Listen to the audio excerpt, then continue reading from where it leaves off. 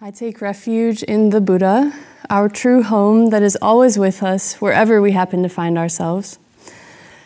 I take refuge in the Dharma, the luminous display of all phenomena, continuously calling upon us to awaken, take heed, do not squander our lives. I take refuge in the Sangha, the vast community of living beings, opening hearts and holding space to ensure that every time we sit, we are never sitting alone. Oh, no. This is it. Your one and only chance to distill everything you've learned into something beneficial for each listener and reveal your greatest insights and express your inexpressible gratitude and convey what this community means to you and articulate what you're going to do with the rest of your life and projectile vomit into the crowd. Aw, me from when I first got here. How sweet of you to make it here today. Come here, you. I know I can't see moment by moment how I've changed. Even regularly wonder if I'm backsliding. But you showing up affirms just how transformative my 6 years of residency at Great Vow have been. Because of course, we will never be able to do it. To share our journey of loss and gain with another, articulate our most valuable lessons in a way that prevents someone from having to go through it themselves. Certainly to verbalize the nonverbal, much less plumb the depths of Dharma, may it ever be so. And yet, the simple fact of being human continuously calls upon us to offer something with our life energy. And sooner or later, we have to just go for it. If I wait until I believe I've finally got enough of a handle on myself, I will never take any growthful risks. Good morning, everyone. My name is Kosho Janet Alt. I first moved to Great Vow in the summer of 2014 and lived here for 2 years. Then I spent a year living at a lay Buddhist temple in Chicago while working other jobs, and now have been back for 4 years. On Wednesday, I'm setting out on another leg of the journey that includes many unknowns and can't quite be rationalized, but emerged from a long gut investigation that included postulancy discernment for ordination. We all have an endless horizon of pure potential stretching out before, behind, and all around us. And every moment we take a leap of faith into the unknown. Simultaneously, one of the greatest teachings I've received here is the knowledge that in a very real way, this is all there will ever be. As Hogen Roshi said to me once, I'm sorry, but this is as good as it gets. I'll pause and invite you to contemplate whether that's true. This is all there will ever be. And this is as good as it gets. Nothing else is guaranteed. And I've collected enough data now to conclude that waiting for the right conditions to let my life finally move in a direction I want just serves to keep me stuck in old coping habits forever. But today I can sit before you and say beyond the shadow of a doubt, the right conditions will never arrive. The stars will never align to rocket launch us into our fully empowered, most magical selves. As soon as we get one thing situated in the cupboard of the mind, another will always fall out of place. And of course, we work with conditions where we have agency, do what we can to set up support structures. And the fact that nothing more is guaranteed means that every moment is pure gift. So what is actually within my ability to do sitting here right now to show up in the world in the way that I want to, no matter what happened 12 minutes or 12 years ago, or what my mind is telling me is certainly going to happen in the future? Well, perhaps we have some options. I could change the way I'm interfacing with whatever issue is at hand by employing valuable cognitive tools, like writing down 5 things that went well today, which has been an invaluable practice for me over the years. Or dissecting the belief a la, can you absolutely know that's true? What else could be true too? Or in the case of shame-based rumination, asking, How would I be acting or thinking or practicing right now if that hadn't just happened? And then choosing to go down the new path anyway, because we're building new muscles here, people, and at some point I have to just be the change I want to see if I want to be it. It's not that easy. Boo, get off the stage. If I could just change my mind, I wouldn't be here now, would I? Enter concentration practice. I could not give a residency culmination Dharma talk without emphasizing the importance of my primary refuge the entire time I've been here.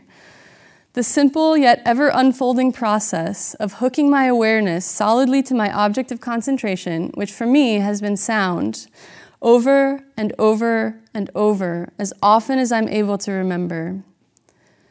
Expanding awareness by turning it outward into the field of ambient sounds, listening as sharply as I can, first to the unbroken melody, then over time expanding into a three-dimensional symphony. Not labeling, but experiencing, breathing, feeling the raw sense data of sound. It's been important for me to have a primary single hook like sound. The mind is so, how do I say this nicely, prolifically generative. It's enough for me to even try to remember to concentrate, let alone pick a different hook. And sound has been so effective for me, partly because I love music. Sounds are interesting and fascinating and gorgeous to me. It's also been a helpful direct replacement to the sound of thought. Thank you. I hear you. You've definitely had your turn. Now I'm going to listen to something else for a minute. By continually turning my attention where I want it to go and holding it there, concentration practice develops plasticity of mind, which has implications far beyond experiencing more subtle and beautiful sounds. We're increasing agency to choose where the mind does or does not go. Yes, we really are carving new wagon wheel ruts, and yes, at first it takes a lot of inertia to hop the curb of that well-worn track. Now, I know sound doesn't work for everyone. There are other objects of concentration and other practices that might work better for others, and I honor the limitations of my experience, which is all I can speak from. I did not start with open awareness. I started with single-pointed concentration, and slowly, one might even say excruciatingly slowly at times, started expanding that awareness. Can I hold sound while starting to bring in and expand the visual field? Can I hold and then feel sound with my entire body all at once? And of course, embodiment and light were always there, fully part of it. We're eternally experiencing the entire sense realm all at once. But in this way, of all of the skills we cultivate here, radical presence has most shifted my frame of reference for being. What do I actually mean by radical presence? I mean fully attuned to reality as it blossoms so continuously, we can of course never grasp the present moment. I mean the endless flow of energetic particles woven into one unbroken fabric, changing as fast as we can become aware of them. For me, this tuning into the ceaseless flow has not been possible without concentration practice, employing a single hook like sound. It's teaching me, to borrow a phrase from Jogen Sensei, the experience of awareness refreshing in real time. Because sound is always present, always refreshing in real time. Just like the breath and the sensations of the vibrantly alive body, two other potential concentration hooks. It's our most basic teaching, right? And yet we know it's so different from what we're taught growing up about what's important and how to effectively manage our lives, at least in the culture I'm familiar with. Thus, it's so hard to come to truly embody radical presence, understatement of the century.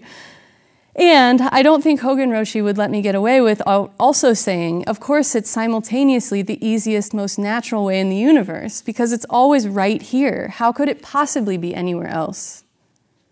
We're already always doing it, fully aware, perhaps just clouded over or distracted. And 100% supreme and total enlightenment can feel like a tall order. That's hard to pare down into something usable in our daily lives. But for me, the benefit of any amount of moving from a thought-centered life to an expansive awareness and spacious mind has been so worth it that whatever this is, it's enough. And if this is all it'll ever be, that's okay. Radical presence demands acceptance because there is no other option. I can rail against reality until I pass out from exhaustion or until the day I die, but the experience of it always just is as it is. What's happened, happened. No two ways around it. And what's happening now is happening now. We have to be fearlessly honest with ourselves about where we have agency. And that process for me has not been one of feeling small and hopeless in an ocean of forces much stronger than me.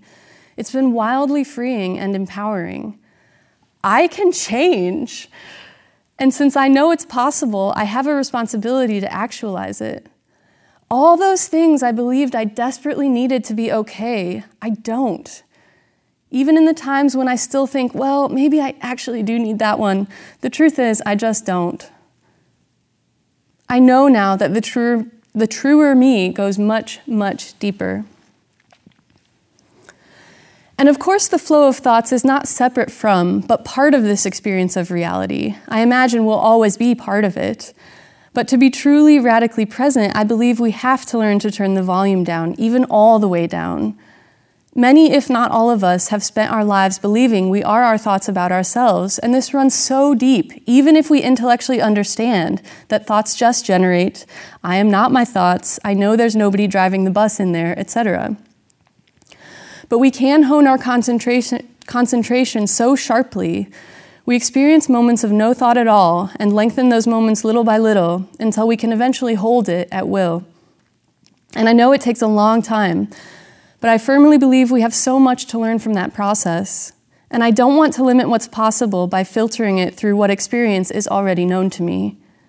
To not be satisfied by, I'm concentrated enough, my awareness is open enough, I get no self. As soon as I believe these, the unending process of awakening is dead. In moments like this, I enjoy reminding myself in the spirit of the great Inigo Montoya, you keep using those words. I do not think they mean what you think they mean. So I simultaneously hold the gratitude that whatever this is, it's enough. And, as our ceremony boldly declares, infused with the great determination of Kshitigarbha Bodhisattva, protector of all that is born from the earth, may I walk the path to enlightenment, dissolving all obstructions and never turning back. This slow but crucial process of learning to concentrate opens us to the mysterious and fascinating investigation of, so what is this thinking mind anyway? What is it exactly that I consider myself? By learning to slow the mind stream, we create enough space around thought to really see what's going on in there.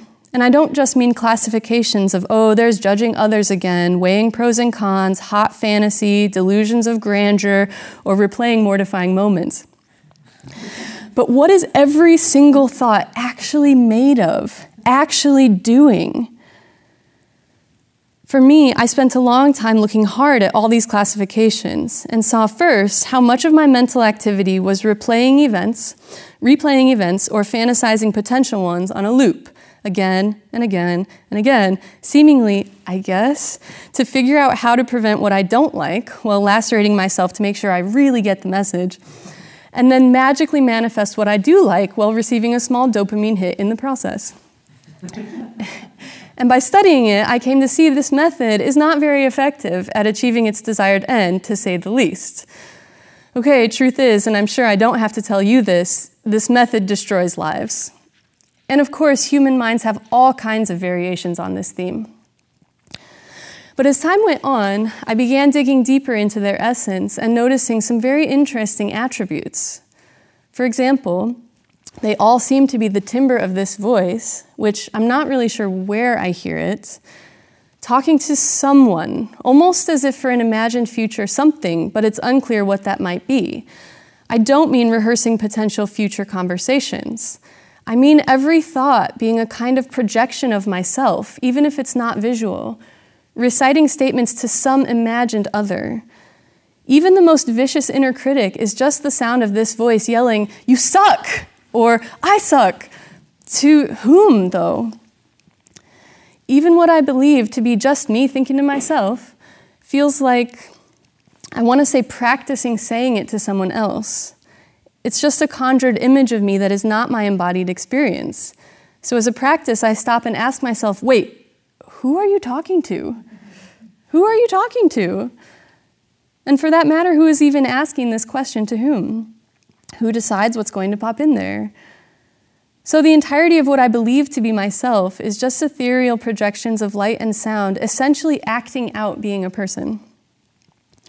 So that only takes a couple of minutes to say, and as we know, when we really start digging into the nature of mind and self, we're in for some earth-shattering disintegration. I mean, it's revolutionary stuff, right? We're truly not bound by any belief we've ever had. There's a very real way in which we moment by moment construct our world. And while the unraveling process is not for the faint of heart, this is a pathway to a freedom. It's certainly not the only pathway, and it's not the only freedom. But I'm sorry I can't think of a more poetic or in-depth way to say this. It's helped me so much. And I carry bottomless gratitude for this community that has held me while undertaking this messy, painful process, let me fall apart completely, and allowed me to change and grow without trying to stuff me back into the person I was before, who just doesn't fit anymore. And I know this very long journey is never over, but endlessly unfolds. Each of us must claim our awakened birthright. No one else will do it for us. There are no magical solutions, such as, through osmosis, I will become like this person if I follow them around, though we can certainly be inspired by someone's striking presence of mind. And I also believe one reason a Dharma teacher decides to teach is in the hope that by offering the wisdom gained from their pitfalls, the process could be faster for those who come next. I'm thinking of when the Buddha developed severe anorexia, though we never call it that, his ascetic phase. Thank goodness he could tell others, look, I went really far down that road, and it does not lead to enlightenment. Now, for those of us who've tried, and we've all tried all sorts of things, we can feel gratitude that every single agony and trauma we went through taught us and brought us to practice. We had to go through exactly what we went through. At the same time, I remember reading early on that the understanding of Dharma must increase with every successive generation, and a teacher's greatest wish is to bring up students who go on to understand it better than them. I felt a mild shock and a sigh of relief when I read this, and it was one of the early moments that made me think, okay, maybe I can start to trust Buddhism, even though it is considered a religion, which still sounds strange to me. But this idea is also culturally revolutionary, and certainly every generation in every context has to deal with the question of how much to hold to tradition versus how much to allow innovation. But I know people, myself included, can harbor a sense of, these kids, they're coming up from behind, or I had to go through this, and so they should too. But one thing I've really appreciated about Great Vow is the opportunity to live and work intimately with people older and younger than me. I've met people 15 years younger who are far more mature than I was at that age and spout great wisdom and equanimity around things I still really struggle with. And we can tend to think, oh, I know better, surely there's a lot else going on, they'll see when they're older, etc., when we could remember this Dharma teaching and feel relief that, things are operating smoothly, and perhaps we are even moving toward collective liberation. And simultaneously, young people can tend to mistrust elders, saying they know better, the world has changed a lot, etc.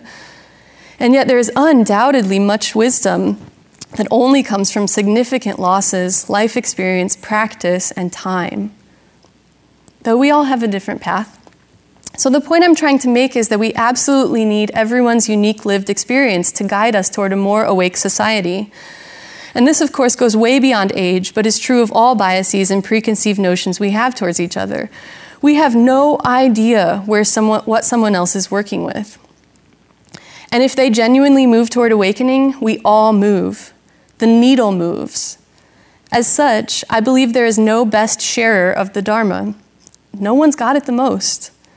We need many different ways of sharing because people have such different experiences. There are no shortcuts to awakening, and comparison is moot. If somebody busts out deep Dharma wisdom and we feel the sinister fingers of envy or self-criticism wriggling over us, We can rest in knowing that if their insight is genuine and not just pretty words, they worked for every ounce of it, maybe even over the span of lifetimes. And since we know well how hard that is, we know it's worthy of respect. We also know it's possible for us too. As I continue, I'd like to weave in a few cautionary tales of some of the potholes and hurdles I've run into, shadow sides or misinterpretations of the teachings. Things to watch out for, if you will. Certainly, emphasizing constant mindfulness can trigger black and white perfectionism in the mind, reminiscent of the days when I dutifully subscribed to that line of thinking. Sit up straight as an arrow, graceful hands, silent footsteps, tiny bites.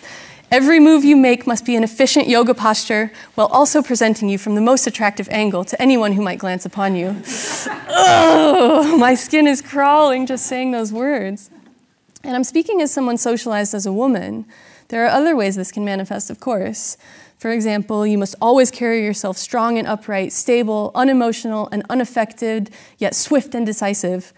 Could be another flavor.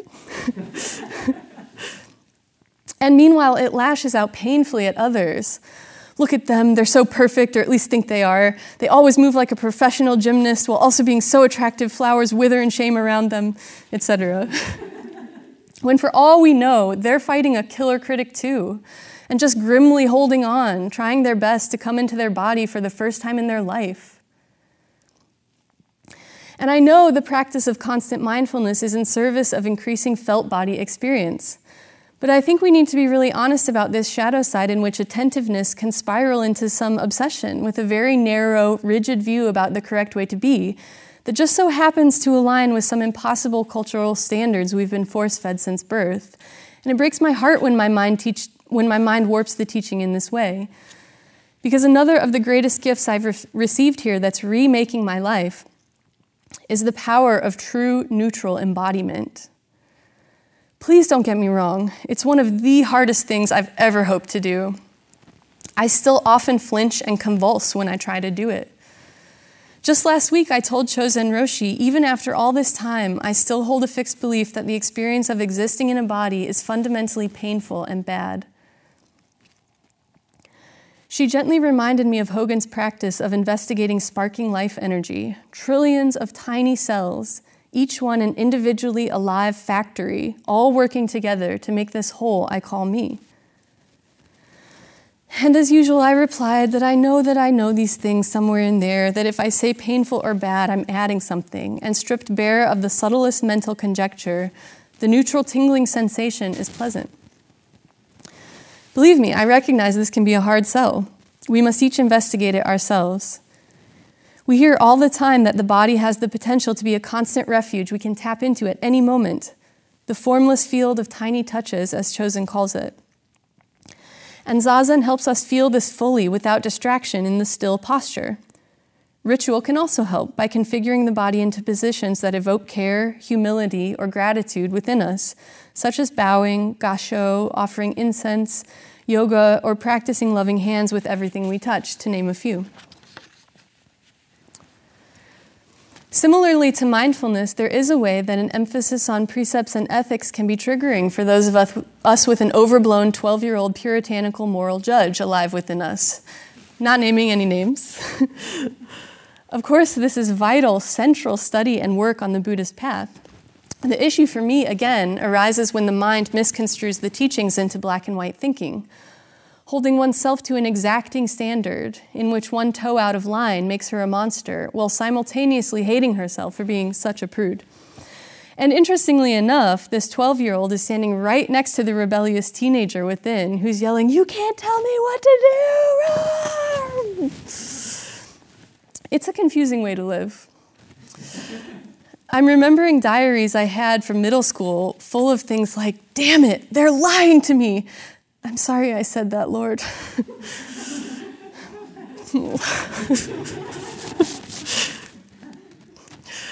But these parts of me feeling provoked could not keep me away from practice. I was just so tired of the battle. It was no longer about doing it right or wrong, being the best or worst, but because I was fed up with feeling condemned to eternal hell. Coming to Great Vow, moving across country to a place where I didn't know anyone, it didn't overwhelm me this time. I really just did not care anymore. I needed so desperately to free myself from that mind. And for me, that's where concentration practice came in. And I could quickly start to see that it actually feels better and works better to be present and embodied without thoughts attached. It feels better to not lie or manipulate or numb out, to concentrate on sound rather than think about sex for an entire session or 20. Feels better to talk openly rather than gossip and criticize others in secret. Works better to speak gently rather than ragefully to oneself. And it is not the end of the world when we screw up. Whether we believe it's a big screw up or a small one, all we can do is own it and move on.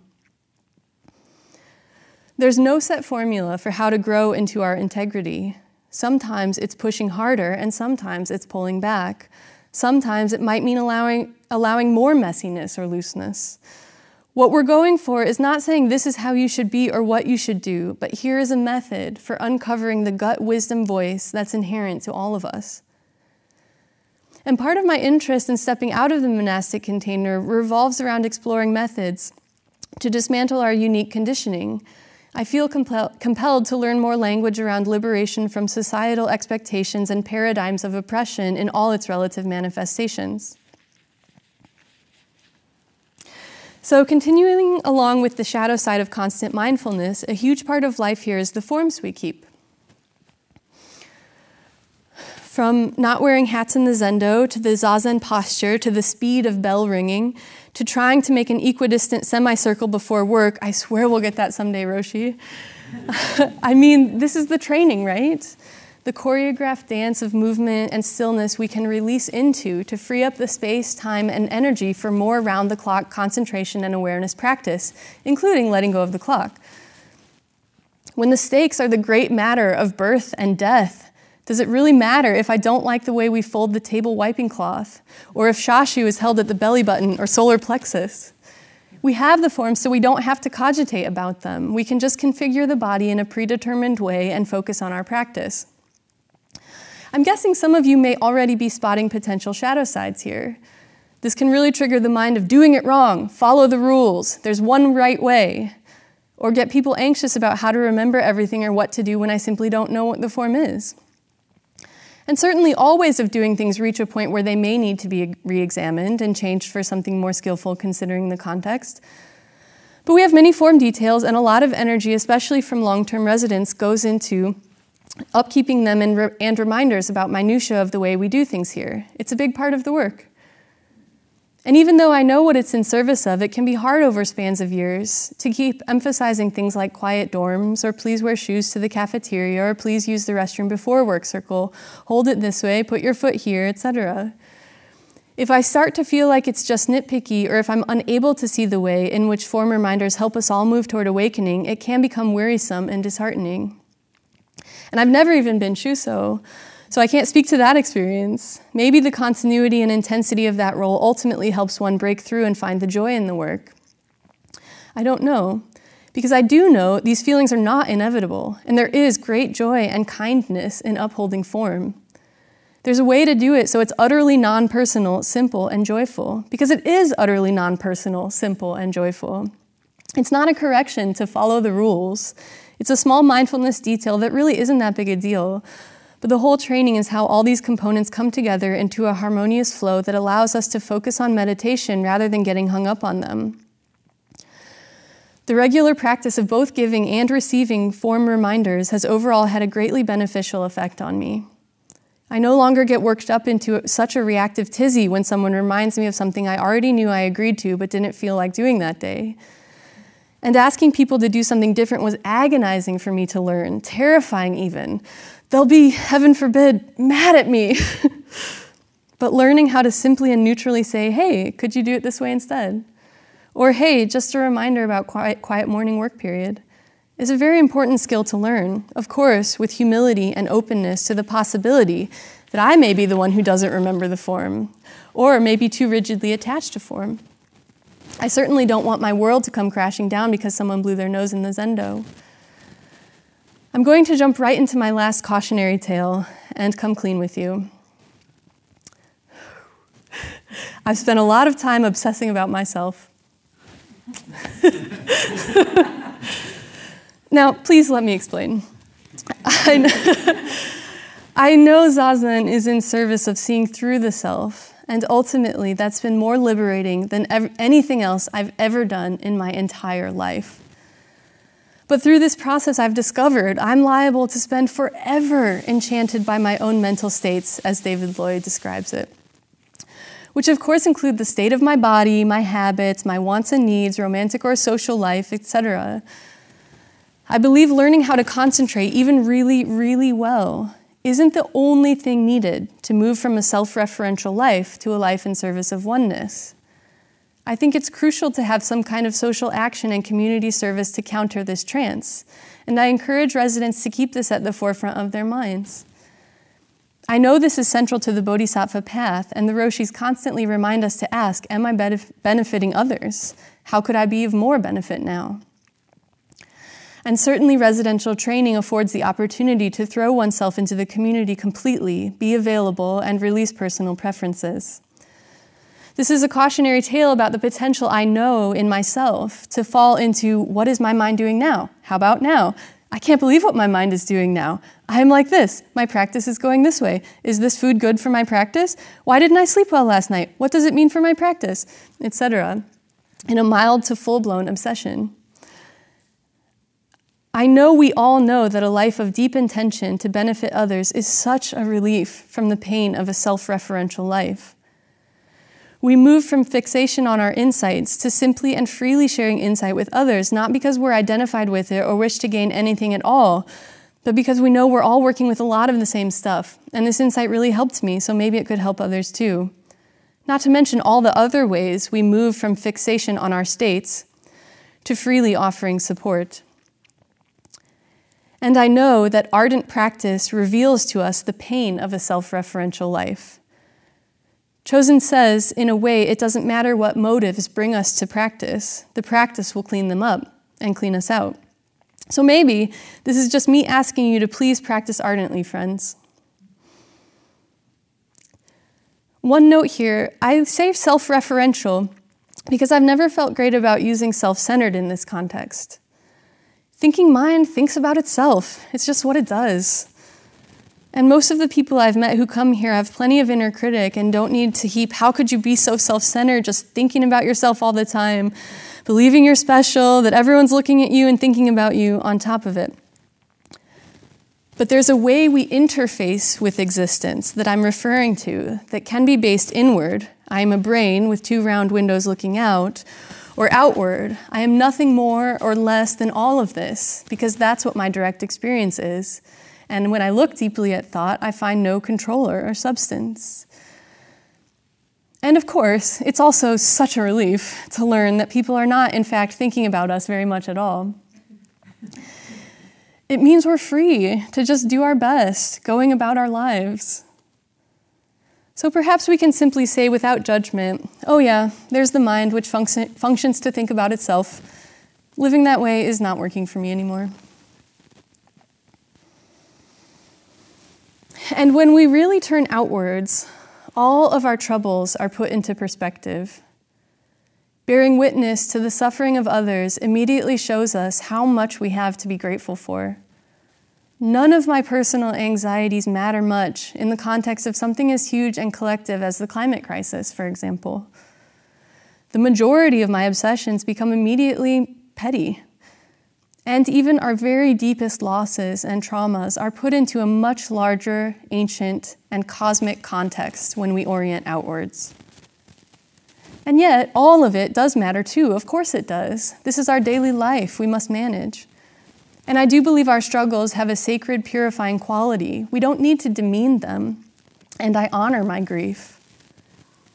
But to truly face the climate crisis, I believe we need to realize how vast we are.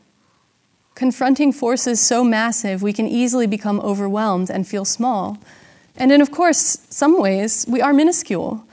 We do have only a small part to play. None of us is going to solve the climate crisis or save the world.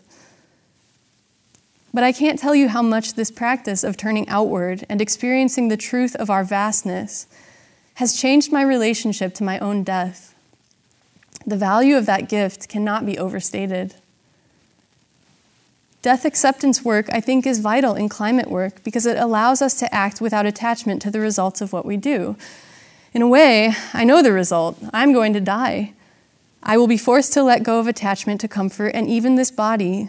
So it seems a good idea to start practicing now.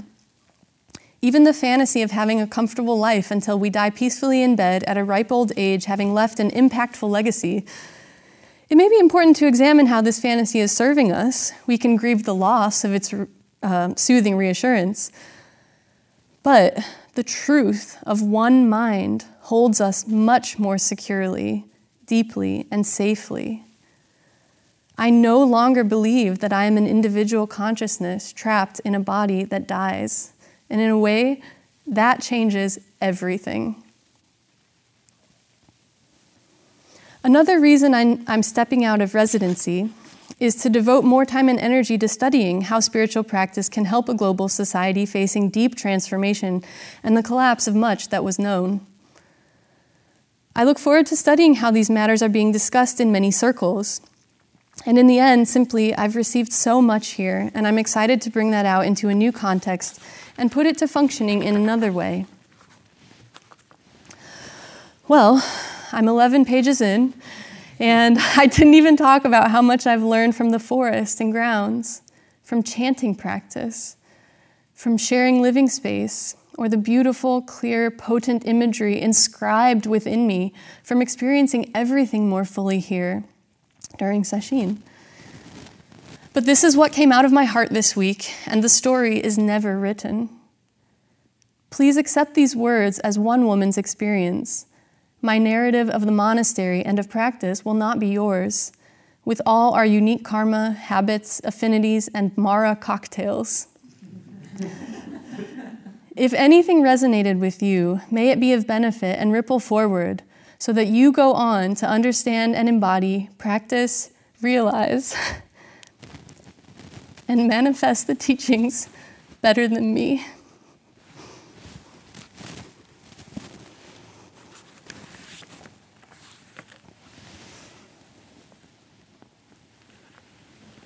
Let's wait just a second. Anybody has any comments or questions of Kosha, this is a perfect time to ask them. She loves questions. She gave about 6 Dharma talks there at the same time. So It was an impossible task, Roshi. Give a summary of your residency here. Very rich experience. So please, let's take a few moments and give her a chance to respond.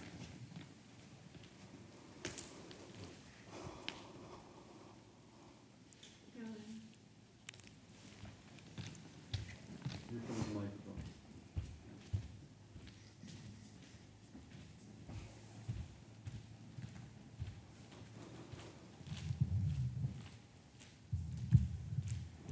So, can you hear me? So I remember the first time that I saw you. You were the first person I met here. And it was in the greenhouse, as I remember it. And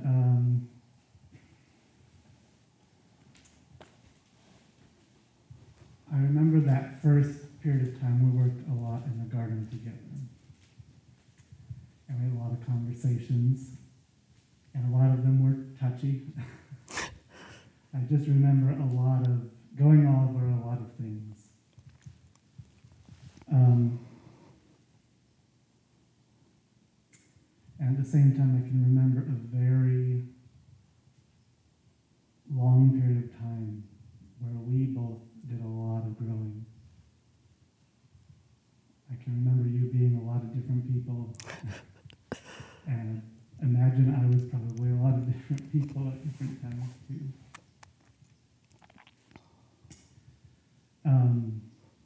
I know that my growth has been very closely tied to you a lot of the time. And it's amazing to see you calm and happy.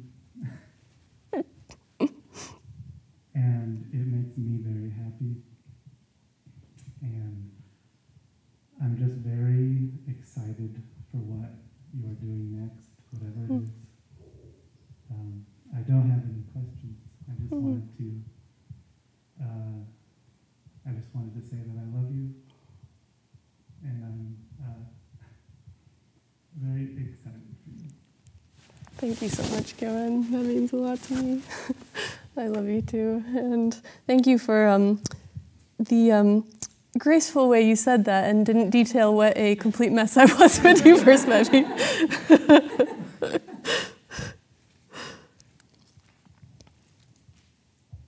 And thank you for what you've gone on to do. You trained here for quite a while and are now are paying that forward. Thank you.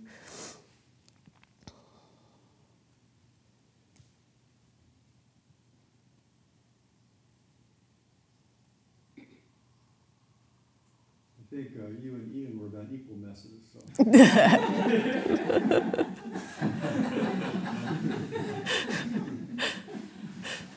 Don't forget my forest friend. Just kidding.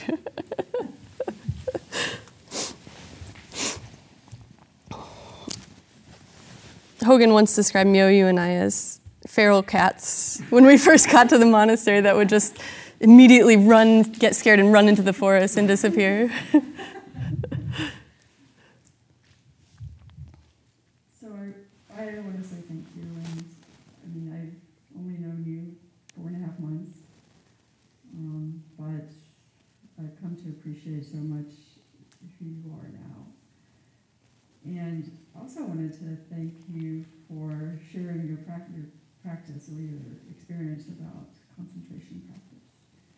I'm just beginning to explore that, and I can see the power in that, and that it's something I think is going to really benefit me as well. So I was glad to hear you sharing that experience. So thank you. Thank you.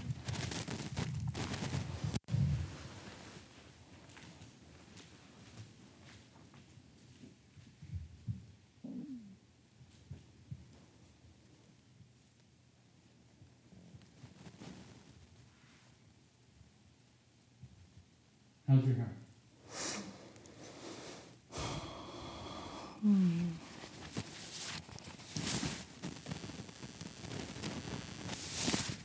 Expansive.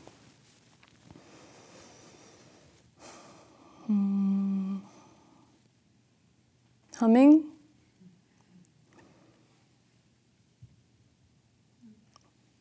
Alive.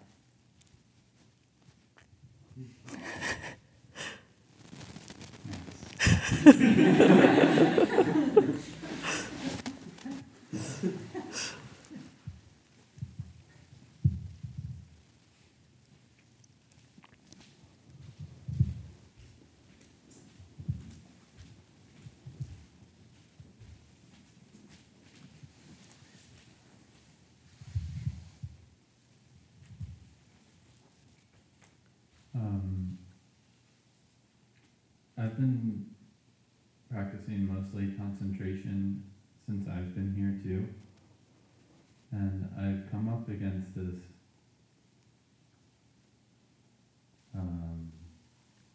phenomena in which when I start to get concentrated, I find like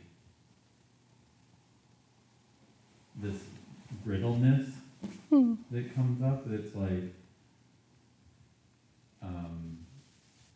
like a tight brittleness, and things, when things hit them, it's like I'm working so hard to stay in this one lane that like if something comes and hits it, it like cracks it, and then I get a torrent of things rush into that crack. Mm-hmm. Does that make sense to you? And if that does, then how have you practiced with that? Well, I have how it resonates with my own experience, which I don't know if it's the same as yours. But the first thing that popped into my mind was actually one time I was asking Jogan how to work with getting an incessant song stuck in my head.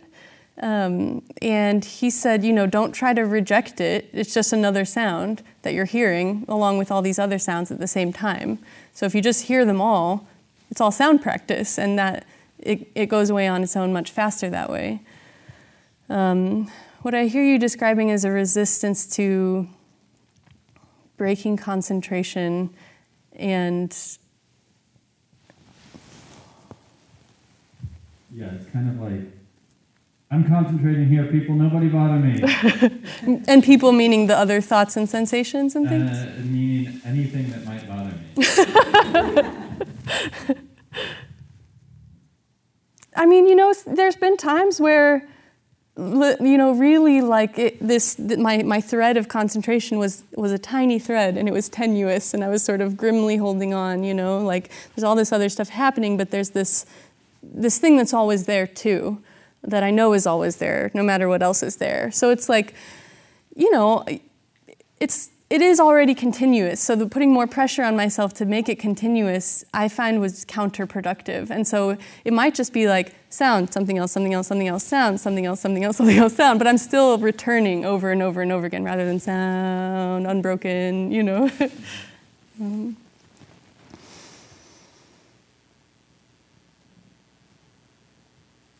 Do you want to add anything else to that? I would like to add that I love the sound of your voice, and I'm grateful for all the nights in sesshin where it's been the last thing that I've heard before I go to bed. Thank you. And I'll miss you a lot. Thank you. Yeah, I wish I had gotten time. I wish I had talked about chanting practice, but another day, another time. Thank you.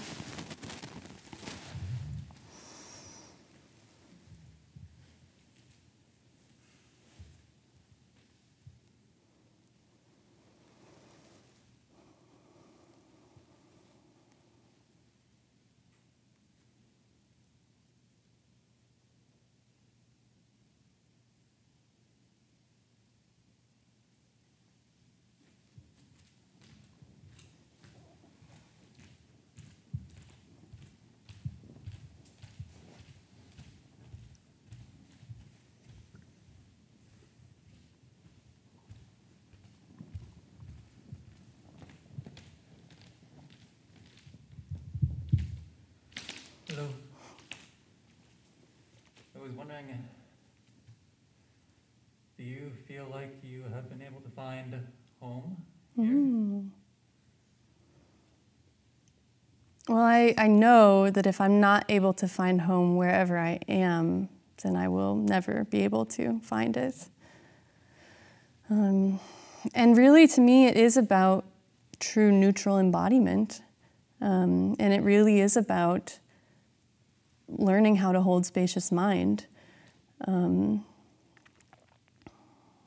I really do see those things as a refuge that is not dependent on any conditions. And of course, I had to go through this whole process to learn that, this whole training, this time, and just to start learning it.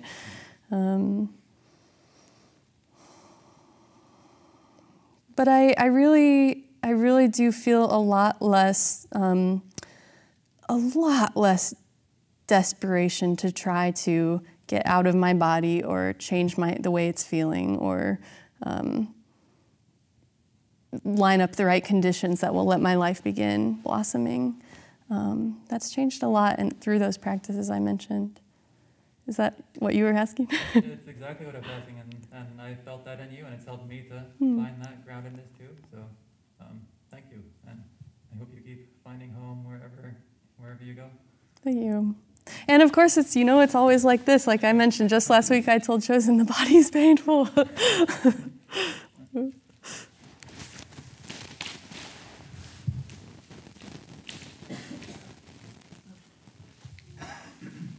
You spent so much time leading chant practice. Could you highlight something about chant practice? Yes. Yes. I mean, really, it's been another great boon to my my concentration and my body embodiment practice. It just sort of is a kind of Kickstarter, or I can't know the word I'm thinking of, but if you're leading the chant, I've found that I really have to be right there. Everyone is sort of falling into your voice. And so any distraction, and Chosen talks about this in marimba, as soon as you get distracted, you miss a note. And so I think it's true. I've done it many times. And so, in a way, I'm trying to invite everyone's voice into this boat, and so I have to have a container large enough to hold that with my voice as chant leader. And then the part about full embodiment is just, I mean, toning is such an important practice to me because it's body awareness, and it just adds another element that it's in a way it's another concentration hook, that helps us feel it more fully because of the resonance of our vocal cords. We can feel it resonate in our whole body. I love chanting with my hands on my chest and feeling that resonance. So yeah, that's been the biggest aids for me, body embodiment and concentrating through that practice.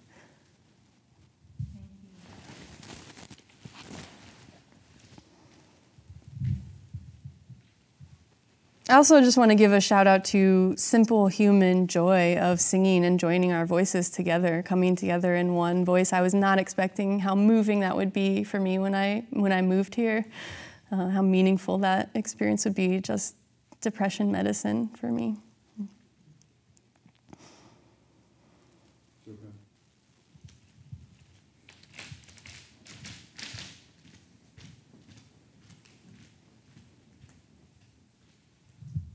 So my last piece of advice, admonition, request, prayer, hope, and anything else in that vein, is please always step forward. If you get a chance to give a talk, please do it. If you get a chance to sing, please do it. If you get a chance to talk about the environment, please do it. Please always step forward and just be your wholehearted Janet Kosho alt self. I think it will always be of interest and a benefit to whoever you endeavor in the audience. Always step forward. Thank you. Thank you, Roshi.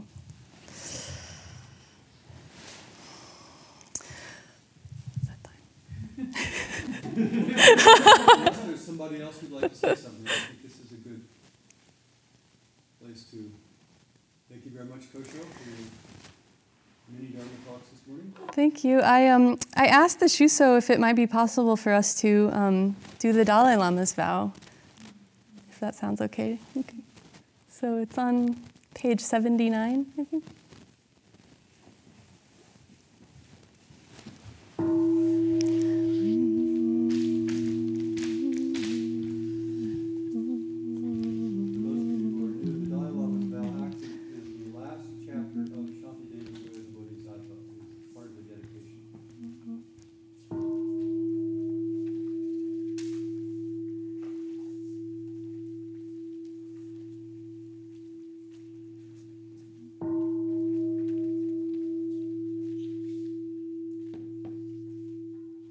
Dalai Lama's vow: